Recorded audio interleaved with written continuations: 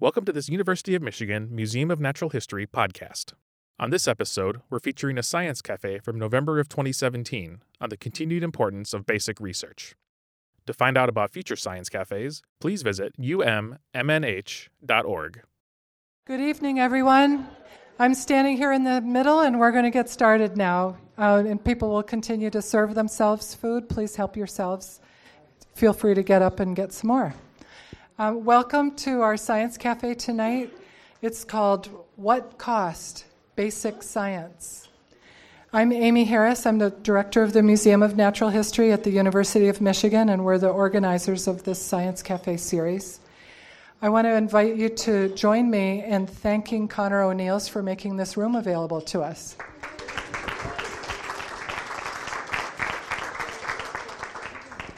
So now I'd like to introduce Kira Berman. She's our Assistant Director for Education, and she organizes the Science Cafe series. So tonight's cafe, I'm really happy to introduce our speakers. I see many of you have been to other cafes before, but just in case this is your first time here, I'll tell you that what we do is we do some very short presentations. Then we have time for discussion. You've got all sorts of really cool articles and other questions and things on your tables to help fuel your discussions. And then we'll come back for a moderated discussion as a large group for the last half hour or so. So with that, please silence your cell phones. So what cost basic research? There's a lot in the news about funding science, and these two, I think, fantastic women have agreed to come and talk about why basic research is important. So Megan Duffy is to my right, and she received her bachelor's in biological sciences from Cornell in 2000. She had a brief stint working as a field technician in Antarctica.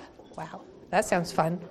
And she moved to the Kellogg Biological Station and Michigan State University for graduate school. She received her PhD from MSU in 2006. She joined the EEB faculty, that's Ecology and Evolutionary Biology faculty at the U of M in August 2012, and her research focuses on the ecology and evolution of infectious diseases, especially in aquatic systems. In addition to her research activities, because that's not really enough, Megan writes for a popular ecology blog, Dynamic Ecology. She has received more awards than you can really shake a stick at, so I'll read some of them. A Presidential Early Career Award for Scientists and Engineers from President Obama, the Mercer Award from the Ecological Society of America, and the Jens Schindler Early Career Award from the Association for the Sciences of Limnology and Oceanography. She is currently a Public Engagement Fellow with the American Association for the Advancement of Science. Her outreach activities include teaching classes to middle and high school students from Southeast Michigan, so please welcome Megan Duffy. Yay! And I'm also going to introduce Kristen Kutmu over here, and she graduated from the University of Colorado at Denver with a bachelor's in chemistry in 2003 under the guidance of Carol Fierke. Thank you. Fierke. She earned a PhD in chemistry from the U of M in 2009. Kristen did her postdoctoral work in the lab of Rachel Green at the Johns Hopkins School of Medicine. These are all women scientists, all the way around, I'm noticing. She joined the U of M in September 2016, where her lab answers questions about genetic information and protein synthesis. The ribosome is responsible for synthesizing proteins, and its function is crucial for cellular health. So research projects in the Kutmu lab seek to uncover what happens when the ribosome encounters a problematic RNA sequence, or when the ribosome itself is dysfunctional.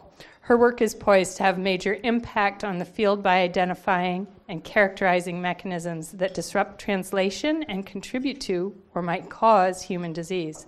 So please welcome Kristen Kutmu. Okay, this is where I turn the mic over. I think Megan's going to start us off. So I will give you this. Okay. All right. Thank you, everyone. I taught for 3 hours this afternoon, so my brain might be, if I start talking about herbivory, just tell me to, wrong talk. Switch gears. Okay. So I have a pretty Daphnia up there, or two pretty Daphnia up there, and you'll hear much more about them today, but I wanted to start with 2 boring slides. So if we could go to the next slide. Okay, we're going to start with a question, right? We like to have active learning in the classroom. I'm going to model that here. So take a minute to think about what percentage of the U.S. federal budget we spend on non-defense research and development. You can talk to your neighbors. Okay, I hear various numbers going around. So let's do show of hands. Who thinks less than 2%? We don't have clickers here, so I have to do show of hands. Okay, that's most of you. 2 to 10%?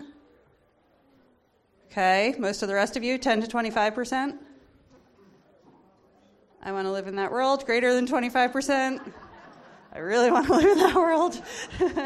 Okay, so in 2014, 1.6% of the U.S. annual budget went to non-defense research and development. Something that's interesting is there was a recent study that showed that if people know how little we spend on non-defense research and development, they favor increasing funding for it, right? So most people don't realize, they think we're already spending a good amount, so if you ask them if we should spend more, they're like, nah. But if they realize how little we're spending, they're more likely to support increased funding. Okay, and then on the next slide, this is a slide put out by AAAS, and so it shows the different agencies that receive funding. So that red bar that's all along the big bar at the bottom, that's the Department of Defense, DoD. And then I put an arrow over there on the right to the tiny little piece of the pie that goes to NSF, which is the National Science Foundation. And that's notable in the context of what we're talking about tonight because NSF is what supports basic research. So that's the tiny little piece of the pie that's going to support basic research. And so basic research is research that has no obvious immediate application. Okay, so now what I want to do is shift gears from boring data slides and go to pretty Daphnia slides and pretty lake slides, and instead tell you about basic research that we've been doing in my lab that's led to some unexpected findings and that might end up having direct applications. And so the take-home is that a drug that might help us fight infections in people might be living below the surface of that lake right now. And this is pretty neat and not something I anticipated when we started doing this work. Okay, so if we go to the next slide, this is a Daphnia. So research in my lab focuses on Daphnia parasite interactions. Daphnia are tiny shrimp-like creatures. They're very common in lakes and ponds throughout the world, but we have tons and tons of Daphnia in our lakes here in Michigan. And so some of you may have seen Daphnia maybe in a biology class at some point. It's fairly common that people do labs where they dump chemicals in and then they track the change in the heart rate.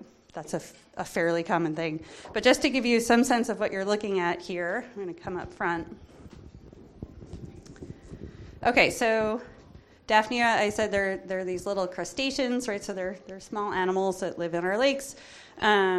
This here is the eye. So fun factoid, they have a compound eye. It actually starts as 2 eyes and then fuses into one at one stage of development, which is pretty neat. This is their gut here. You'll be looking at more guts later. So that's the gut. The food comes in at this end, and then as it's digested, it turns to this more gold color. The feeding appendages are over here, and then all these things that you see here that some people think look like avocados, those are actually the developing embryos. So this is an asexual female, and those are all genetic clones of her. This is a very happy female. She has lots and lots of babies developing in her brood chamber. Okay, so that's your introduction to Daphnia there. So we're interested in Daphnia because they're ecologically important. They're a really key link in lake food webs. They eat algae, so they help keep the lake from looking like pea soup. And then fish eat them. So things like small bluegill sunfish feed on Daphnia. So they're this really important link in lake food webs. But we also study them because they've emerged as a model system for understanding infectious diseases. And so they have huge population sizes. It's ethically okay to give them a virulent parasite and see what happens, right? An unexpected advantage is that they're transparent, so you can actually just look at them and tell if they're infected, and you don't have to dissect things or something like that. Yes? How big are they? That's an excellent question. They are not this big. So what I used to say is they're in the size range that I can see and my parents can't see them, and now I'm getting old enough that I might have to shift this to they're getting a little hard for me to see and my kids can see them. So they're sort of in the, for the species that live around here, the really big ones are maybe 2 millimeters long.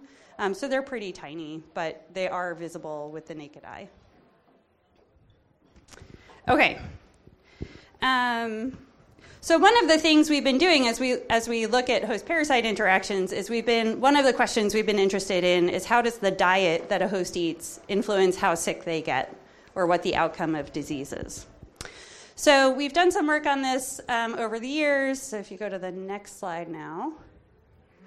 But we started doing even more on this when my student Crystal joined my lab. So I thought I would need to show you a picture of Crystal. Here we are with some other guy. Last year, but Crystal's right over there too, so Crystal can wave. So Crystal joined my lab a couple of years ago, and she's really interested. She was interested in this question of how the diet a Daphnia consumes, and especially how the different compounds that different phytoplankton, so cyanobacteria and algae, what they produce, how that might influence disease. So if you go to the next slide. What Crystal did is she grew up a bunch of different types of algae in the lab, and she fed them to Daphnia, and then she exposed them to parasites. And so I don't know how well you can see this, but this is a sort of pretty solid green, whereas this is a blue-green color. So these are two Daphnia that fed on different foods. It's notable that this Daphnia is a little smaller. They're the same age. What's also notable is that this one looks kind of gray. And that gray is the parasite growing inside of her. So the animals that fed on certain kinds of food were much more likely to get infected. And then on the next slide, I have another pairing of them. I like taking pictures of Daphnia, so I think they're beautiful, and most people don't realize how pretty they are. So this is another one where the guts are different colors. It's not showing up fantastically in this light. And then this one is smaller, and she only has one baby developing there, but she's not infected. Whereas this one's bigger, she has a bunch of babies in there, but she's also going to die from this parasite. So trade-offs. And so Crystal's results were really striking. She found very strong impacts of the algal diet that we fed on whether animals got infected with a common fungal parasite. So we went into this thinking there might be some effect, but I certainly didn't expect the effect to be as strong as it was. So we found some of the algal diets just completely prevented infections by the fungal parasite, which again was not really what I had expected to see. So if you go to the next slide, so here's Crystal with all her chemostats in the lab. And so what she's been doing is she's now working with extracts from these algal chemostats and testing them actually against human pathogens. And she'll also do some work looking at their effect against agricultural pathogens. Okay, so now I'm going to shift to talking a little bit about fungal infections. So if you go to the next slide. So every year, 1.5 million people die from fungal infections, which is 3 times the number of people who die from breast cancer. So most people don't really think about fungal infections. They're something where if you're generally healthy, they're mostly nuisance infections like athlete's foot or something like that. But for people who are immunocompromised, if they have HIV or cancer or cystic fibrosis or something like that, they can cause extremely serious infections. They also cause problems for people who've had surgery, like, for example, open heart surgery, because fungal spores can be in the air and they can colonize someone during surgery. So 40% of hospital bloodstream infections are caused by one type of fungus in the genus Candida, right? So fungal diseases are really important, even though we mostly don't think about them. And then on the next slide, I have a picture of corn that's been attacked by a fungal disease. So more than 2/3 of all crop diseases worldwide are due to fungal diseases. So they're very important agricultural pathogens. And then on the next slide, I have some dead frogs. So there's a chytrid fungus that's spread through amphibians globally, and it's really decimated their populations. There's also been a fungal pathogen that's heavily impacted bat populations, and there's generally a sense that fungal diseases are on the rise, maybe because of global change, but no one's exactly sure yet. Okay, so one problem is that we have very few antifungal drugs. So hopefully I've convinced you that fungal diseases are important economically for people, for conservation, but we have very few antifungals. So it's similar to the case with antibiotics, right, where we have some, but there's resistance that's evolving, and we're losing them. With fungal diseases, we have even fewer antifungals than we have antibiotics. So we're starting from a smaller number, and some of the ones that we have extremely strong toxic effects, so they're only used if the person would die otherwise. They're marginally medicinal for some of these drugs. So we really, really need more antifungal medicines. So Crystal is again on the next slide. So she took some of her extracts off to a collaborator's lab where she tested some of her compounds against fungal pathogens of humans, and hot off the presses data suggests that they are active against human fungal pathogens, including a fungal pathogen strain that is resistant to other antifungals. So this is not where I saw my research going. When we started this, we were like, what's driving these disease outbreaks in lakes, which I thought was an interesting question, but we were not setting out to look for novel antifungals. And so now what Crystal is going to do is we're collaborating with a medicinal chemist, and she's going to go and screen these compounds against a whole suite of different human and agricultural pathogens. So on the next slide, I told part of this story at the March for Science in DC last fall. That was before we had the results from the screen against the human pathogens. But at the beginning of the talk, I noted that my father is a retired New York City firefighter, and when I talk to him about my work, he always says, but how is this going to help people? And he wants a direct application to humans. And I've tended to be like, probably not. I couldn't really come up with something that seemed direct enough for him. But now it seems like, well, maybe I was wrong, right? So it might be that in these lakes where he's like, why are you rowing a boat? What are you doing out there, right? But a novel antifungal that might help us fight fungal diseases in humans or in agriculture might be below the surface of that lake. And so to me, this is exactly how basic research works, where you work on one topic that seemingly has no direct relevance to humans. You can suddenly have this unexpected breakthrough where you realize that what you're working on actually does have an important application. So that's my story about how the basic research we were doing in my lab has ended up being applied research. And so with that, I think I'll turn over the mic to Kristen.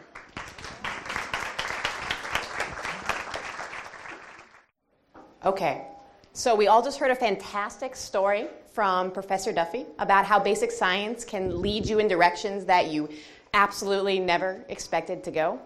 I'm going to take a little bit of a different take on the question why we should fund basic science, and I'm going to tell you why I love basic science, why I'm passionate about basic science, and I also want to talk about who funds basic science and maybe lead to a discussion about who should be funding basic science. First, I want to start by defining what is basic science. Basic scientists are interested in discovering how the world works. We're really just fundamentally want to know how stuff goes together. Basic science is curiosity-driven, and it is an incredibly creative endeavor. So for example, in my lab, I work on the ribosome, which is the protein-making machinery in the cell. I could make up some applications for my research, and I could tell you we're going to solve human disease and all sorts of things. But really, I just work on the ribosome because I'm a nerd, and I think it's incredibly cool how proteins get made. I'm interested in the molecular level details of how proteins get made. That is basic science. Applied science, on the other hand, is a type of science where we use scientific knowledge and known scientific techniques to try to answer a fundamental problem, right? So you're trying to do something where you have a goal in mind at the end, which is fantastic. That gives us things like pharmaceuticals and new products and new batteries for cars and all of the important things that we need.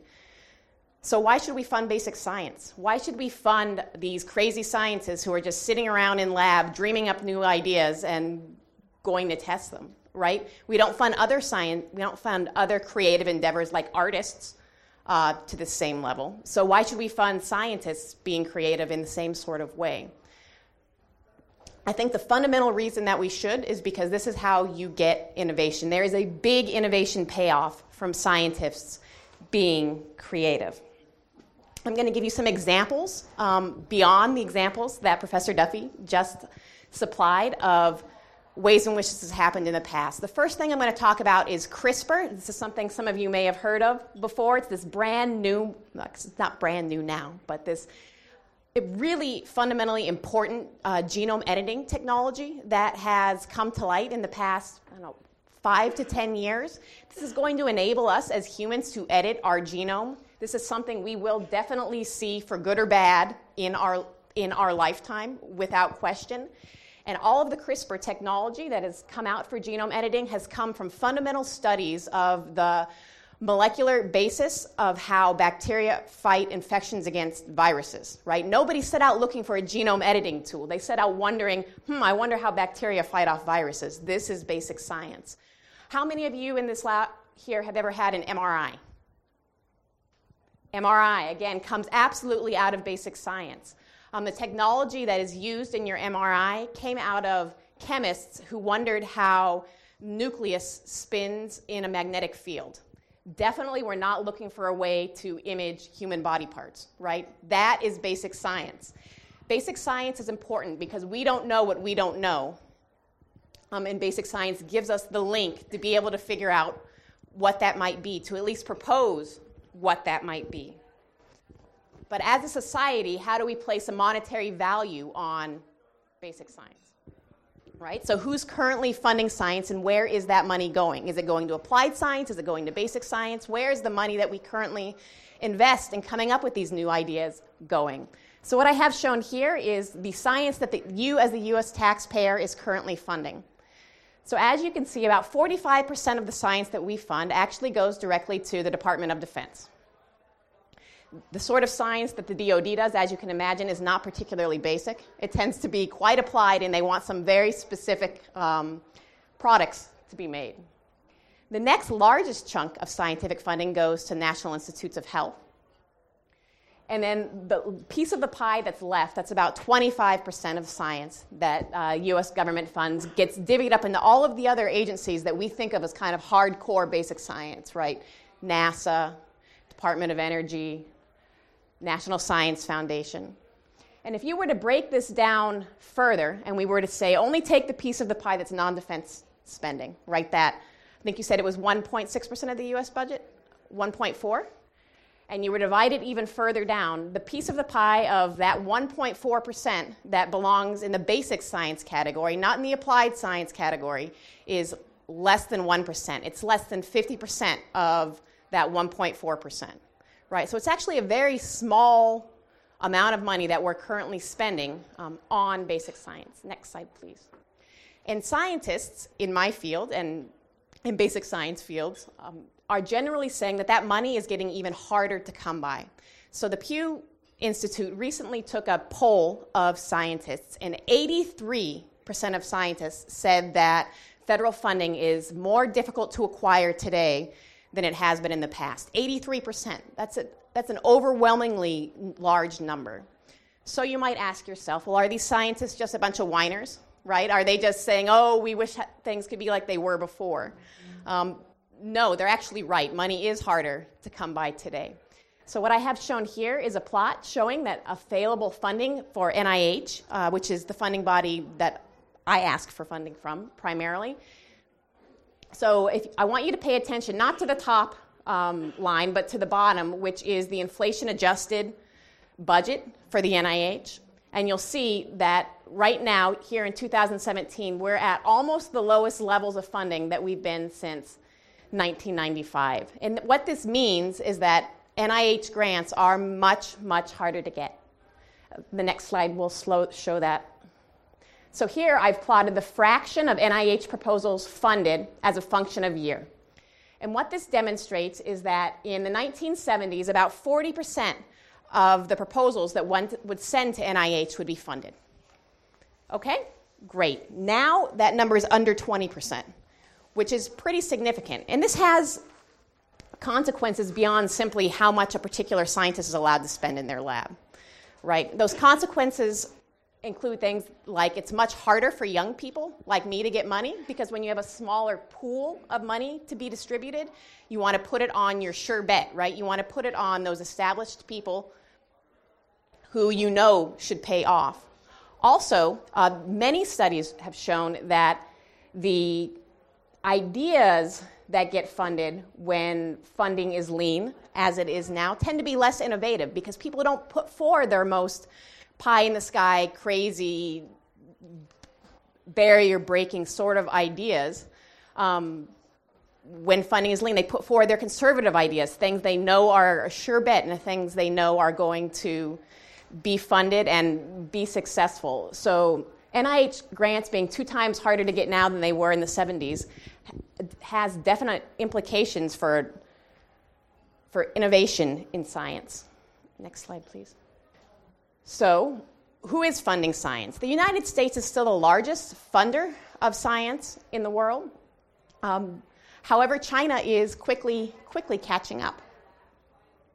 So what I have shown here is US dollars in billions. So this is not inflation adjusted, just US, how much money the US has put into science every 5 years since the year 2000. And you'll see we've put a lot of money into science, right? Even though it's a small portion of our budget, it's still a lot in total dollars.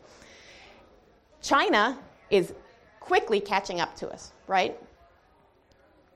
So they used to be, in the year 2000, just 17 short years ago, they would spend about 10% of what we spend now, and now they spend over 70%.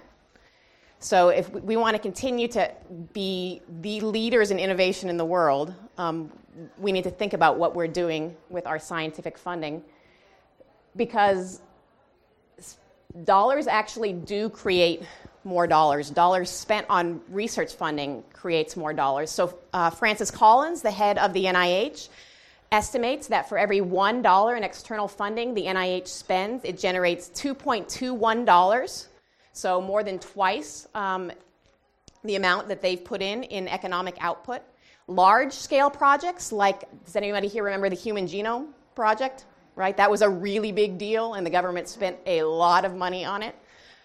For every $1 the government spent on the Human Genome Project, $178 were generated in economic output, with a total of $1 trillion. And that is for some very basic science. Just counting the A's and T's and C's and G's in the genome is about as basic science as you can get, right? Nobody was setting out to solve diseases. We were setting out just to create a map.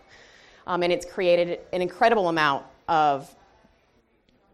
created an entire new field, an entire new economy. It's amazing. Next slide, please. So does investing in science, beyond the numbers I gave you, pay off in terms of scientific productivity, right? An argument could be made that, maybe scientists are wasteful, maybe we're spending our money on really expensive computers and we could be using cheaper computers and we should be funded less because we're just wasteful scientists. But it does, in fact, pay off in terms of the amount of scientific output. So what I have shown here is the proportion of top-tier and mid-tier journals, so basically legitimate journals with legitimate research articles that had research articles that were published by scientists based in the United States. So this is the percent of the total journal publications that were produced by U.S. scientists. As you can see, since the year 2000, the U.S.'s share of the top and mid-tier journals has been declining. Next slide, please. China, on the other hand, has had the opposite trend happening, where they are just exploding onto the world scene in terms of their publication output. So there's been a shift in basic science funding in the United States. There's been a trend for limiting basic science funding, and where the money for basic science comes from has been changing in the U.S. as well. We need to decide as a society how much money we want to spend on basic science and what we want that to look like. So what I have shown here is a graph where on the y-axis you have billions of US dollars, and on the x-axis you have years. And as you can see, in the 70s, 80s, and 90s, most basic science was funded by the government. This has changed. As of 2015, more than 50% of the basic science funding no longer comes from the government. It now comes from a combination of corporations, philanthropy, and university money. So the question that I want to open up is this a good thing? There are some really positive things about basic science in some forms being funded by corporations. You can think of things like a study that's happening here in Ann Arbor where Toyota is collaborating with university to test safety in cars. You can see that as a really positive thing. But it's not always a positive relationship. There are definitely many situations in which scientists are asked to sign non-disclosure agreements before beginning a study, so they can't tell anybody what the results of their study are.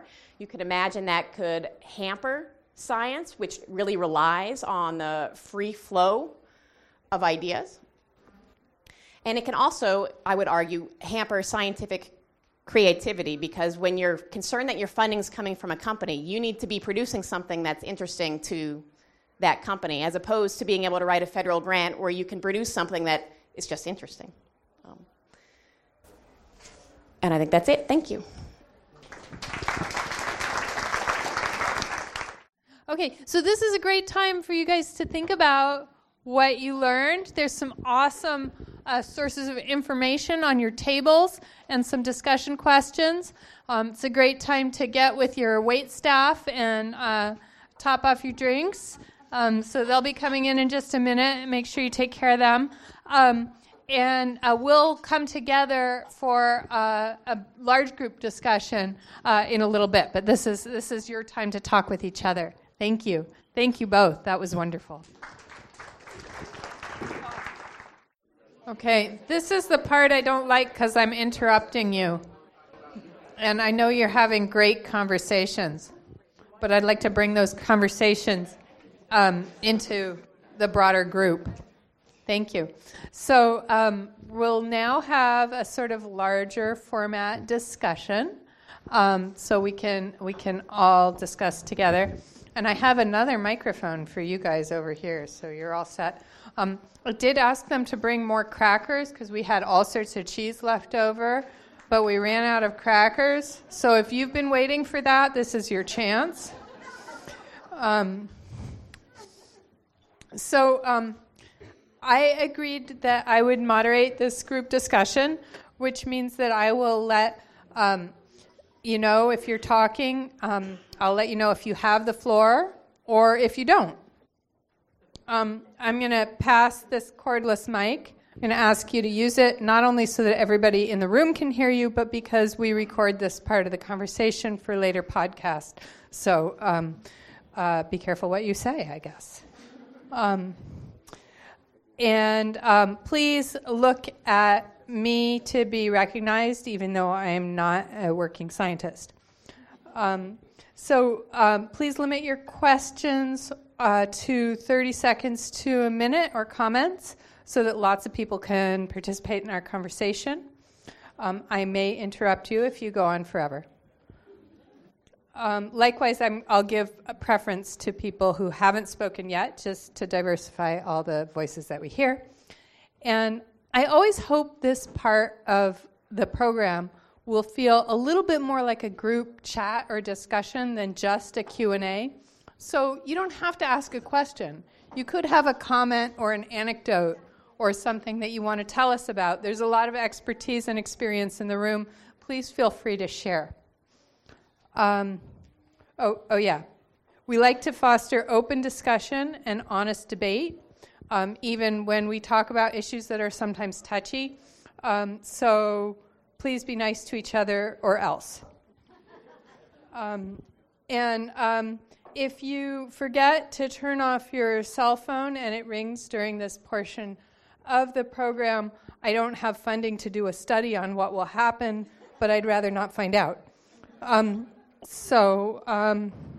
With that, does anybody have a comment or question or thought that they would like to start us out? My question has to do with the sources of fundings, such as is in the pie chart, figure 2, and I'm directing this at the two experts at the front of the room. I'm curious, the Department of Defense is listed as 45%. Is that a larger percentage of total research dollars than, say, was the case 10 or 20 years ago? Is that constant? Is the DoD gobbling up a larger share, or is that not the case? Or are other sections, I was surprised to see the NIH is at 28%. Is that appreciably larger than it used to be? So I don't know about the DoD, but Megan said that's on your slide. But I know that famously NIH and NSF go back and forth where they say they rob Peter to pay Paul. And the percentages between those two agencies in particular is notoriously back and forth depending on the whims of Congress. This shows the data over time. So the let's see, I have to get closer because I'm now in the age range where I can't see Daphnia. So the 1976 is over here, and then 2017 is over here, and I'm not left-handed, so I'm going to switch this. And so this bottom, these red ones are DoD. So to me, that looks like the DoD percent. Well, it looks like it went up in the 80s in terms of a percentage, but overall, I would say it looks like the overall percentage seems kind of consistent to me. So I was just going to add that at least one of the values I see out of the basic science funding is not necessarily that any given scientist is going to discover anything new or unique, but that you've trained that person and, as I think an investment in the country. We have people with high caliber scientific abilities working together, and just the synergy among them is going to enable new discoveries, even if any individual can't say, well, I can put my name on that one.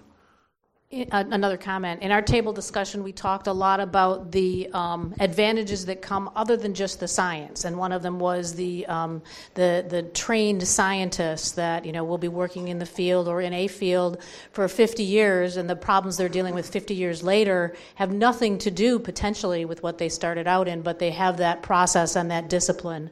I think we also talked about how basic research encourages a much more open mind.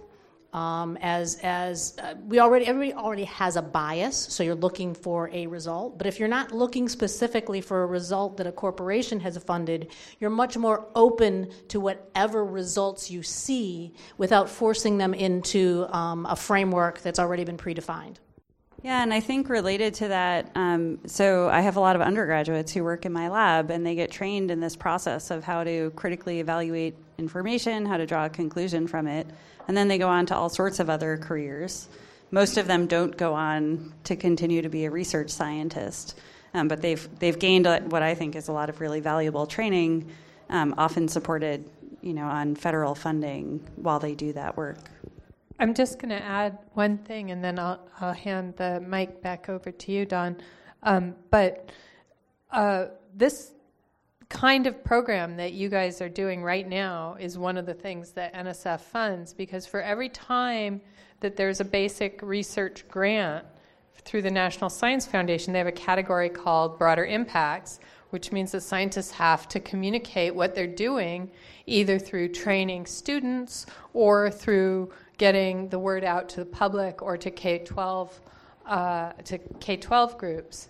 So very often we have grants that help fund or make possible science cafes, grants that help fund or make possible what the Museum of Natural History does. So the programs that you come to, lectures, exhibits, etc., might also be some of the things that are part and parcel of that research funding. Does this work? Okay. I guess I had a comment. So I was talking with my NSF program officer at a conference this past summer, and he said he was talking with the head of NSF after they'd come back from meeting with Congress. And they said that sometimes it's hard for basic scientists to communicate to the public, and that it's hard for them to go and talk to kids, and a lot of people are uncomfortable doing it. But he said for this program officer to tell everybody that he interacts with that is the one reason the doors of NSF are kept open. That is the reason that Congress continues to fund science, is because we continue to do outreach. Not because Congress is particularly interested in basic science, but that scientists in general should be aware that the reason that they're getting grants is because they're agreeing to communicate with the public about it. I was interested to see the line graph of the increase in corporate sponsorship of research in comparison to the federal. I'm curious, is there a fundamental difference in intellectual property law and issues between the two institutions? In other words, is basic research and the data and information that comes from it more accessible and available to the general public or to people who would want to use it than it would be if it was sponsored and paid for by corporate entities? Yeah, that's an excellent question. So NSF requires, as part of my funding, that I make my the genotypes I work with and my materials and my methods available to other people who want them. We publish our data and our code when we publish papers. You mentioned, right, with corporate or with research that's supported by other groups. I guess you were saying philanthropies versus corporations, or I guess right. So they're definitely different. So philanthropy is usually okay. Yeah, philanthropies are. They're just as open as government funds. Okay. I think he was asking about corporate versus corporate. So corporate. I went to a job talk by someone that was it wasn't here. It was a fairly awkward job talk because the person got to the results section and said, "This is where my results would be, but I'm not allowed to give them." Because the company that had funded her research had decided they didn't want the results released, at least not yet. And so it was like, okay, what do we do now? And then she went on to a discussion. It's sort of like there was no data in her talk because the corporation that funded it had decided she could not talk about it publicly. So in response to the question that was proposed earlier, we proposed a similar question among our table about the rise of corporate funding and the privacy and the limitations that entails in contrast to federal funding. And just an example that we discussed was in Silicon Valley, there's a lot of small biotech companies that are corporately funded and are not allowed to share any of their data. And for something as universal as cancer research, all these different biotech companies are having all these different discoveries that they cannot share. They're limited to share because of the corporate interests and all the monetary interests. But if that was rescinded, which would never really happen anymore, but if that was, the cure to cancer probably would have been discovered 10 plus years ago. But the lack of discussion among the scientific community now because of the corporate funding is very limiting, and it's just interesting to see as that continues to grow. Oh, I guess I wanted to make a comment also about corporate funding in an academic setting. So I think it's a really powerful thing, and it can do corporate university partnerships can be really positive. It's not all negative. We shouldn't paint it all black, right? Not all corporations are big, evil entities. However, I do think as a scientist, it can limit your scientific imagination, right? So let's say that I got funding from Toyota. That means that I'm going to use all of my scientific imagination to think about things that can benefit Toyota. And I'm not going to do the typical basic science thing, which is to just dream up anything I can think of and find interesting. So I think it has the potential not only to be harmful because of IP issues, but also because it can limit we're putting limits on our scientific imagination. So a lot of the discussion has focused around, motivating or justifying basic science research by potential applications and outcomes that, applied science. And but one of the things that, I'm an electrical engineer and physicist, and I could really relate to, I love basic science based on, the creativity and the exploration side and the ways in which I think those fundamentally enrich humanity and are, the meaning of life. And I guess I'm wondering, to what extent do you think the lack of, funding in sciences is related to, the lack of interest in science versus a more broad, perspective of whether or not as a society we value exploration in terms of humanity and creativity in the ways in which, in abstract sense, that is valuable, and whether or not we could be more effective as a scientific community in terms of advocacy and lobbying and PR if we engaged more with other creative disciplines in the humanities to kind of advocate for the fundamental value of creativity and human enrichment. So I think that you're right in that people don't fundamentally, the average person on the street does not see science as a creative endeavor, right? They see us all as weird people working silently in our lab. And I guess I just wanted to give an antidote as to how pervasive this is. So I'm teaching an undergraduate course this semester, which doesn't sound exciting to any of you probably. It's called Topics in Nucleic Acids. But I've been talking a lot about how science is a creative endeavor. And I had senior level students come up to me after the second week of class and say, wow, this is the first time I've ever realized that science is a creative endeavor.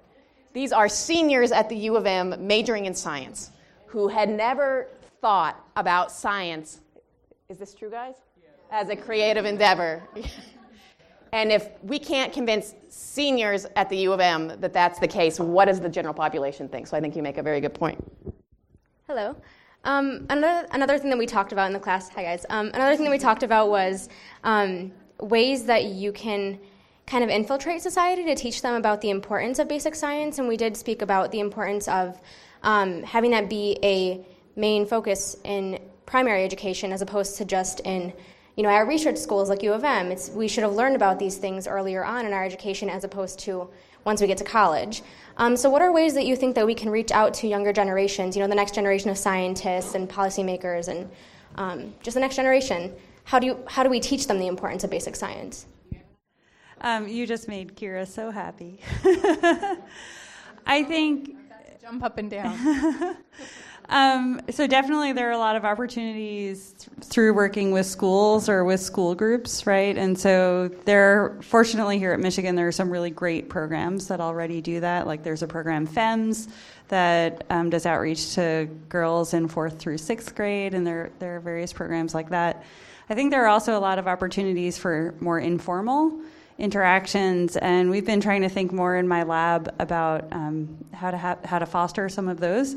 And one idea came from, so one of my postdocs was doing an experiment where she was incubating things out in a lake, and someone ran over her experiment with his boat, and called her. And was very nice, and she drove over, and he had a new float and helped her put her experiment back together. And then they started talking about lakes, and then he has a lake homeowner association. He's part of a lake homeowner association, and then he was going to invite her to write for their newsletter. And I think there are probably there are more opportunities for these informal conversations than we might necessarily think of. And I definitely, if I'm talking to someone, I tend to sort of downplay some of my work, but I could do more to be like, hey, there's this really cool, do you know there are these beautiful things that live in lakes? Let me show you a picture, right? So I told Kira last week I'm a Daphnia evangelist. I told you I would quote you on that. So I think we could do a lot more with our just in the day-to-day interactions to try to convey more of the sense of discovery and wonder I teach intro bio, so I'm teaching a lot of freshmen. And one of the things I do try to convey is like, this is exciting and cool. Like, oh my God, they found this cave with 1,500 hominin fossils. Whoa! Right? You know, like try to get some of that across to the students. It's so important. I'm reminded by what you're saying of a woman who worked with me on an exhibit one time and is now director of another museum at another college. And she worked with me about 15 years ago, right about when NSF was first starting to require broader impacts or education funding. And she said, you know, she came back on a day when we had our science communication fellows, our scientists out on the floor talking with the public, and we had another group called Living Labs talking with the public. So we had all these researchers, like 20 of them, out in the museum talking to the public. And then one of our curators walked through with a group of kids, and he was giving a tour. And she said, you know, all these people that you've worked with over the years, really those people now started as graduate students doing public outreach as well as research, and now it's just part of what we do. We don't think twice about it. Whereas in previous generations, scientists, that was like the extra thing to do public outreach. So thank you both for all the public outreach you do, including tonight. Thank you very much.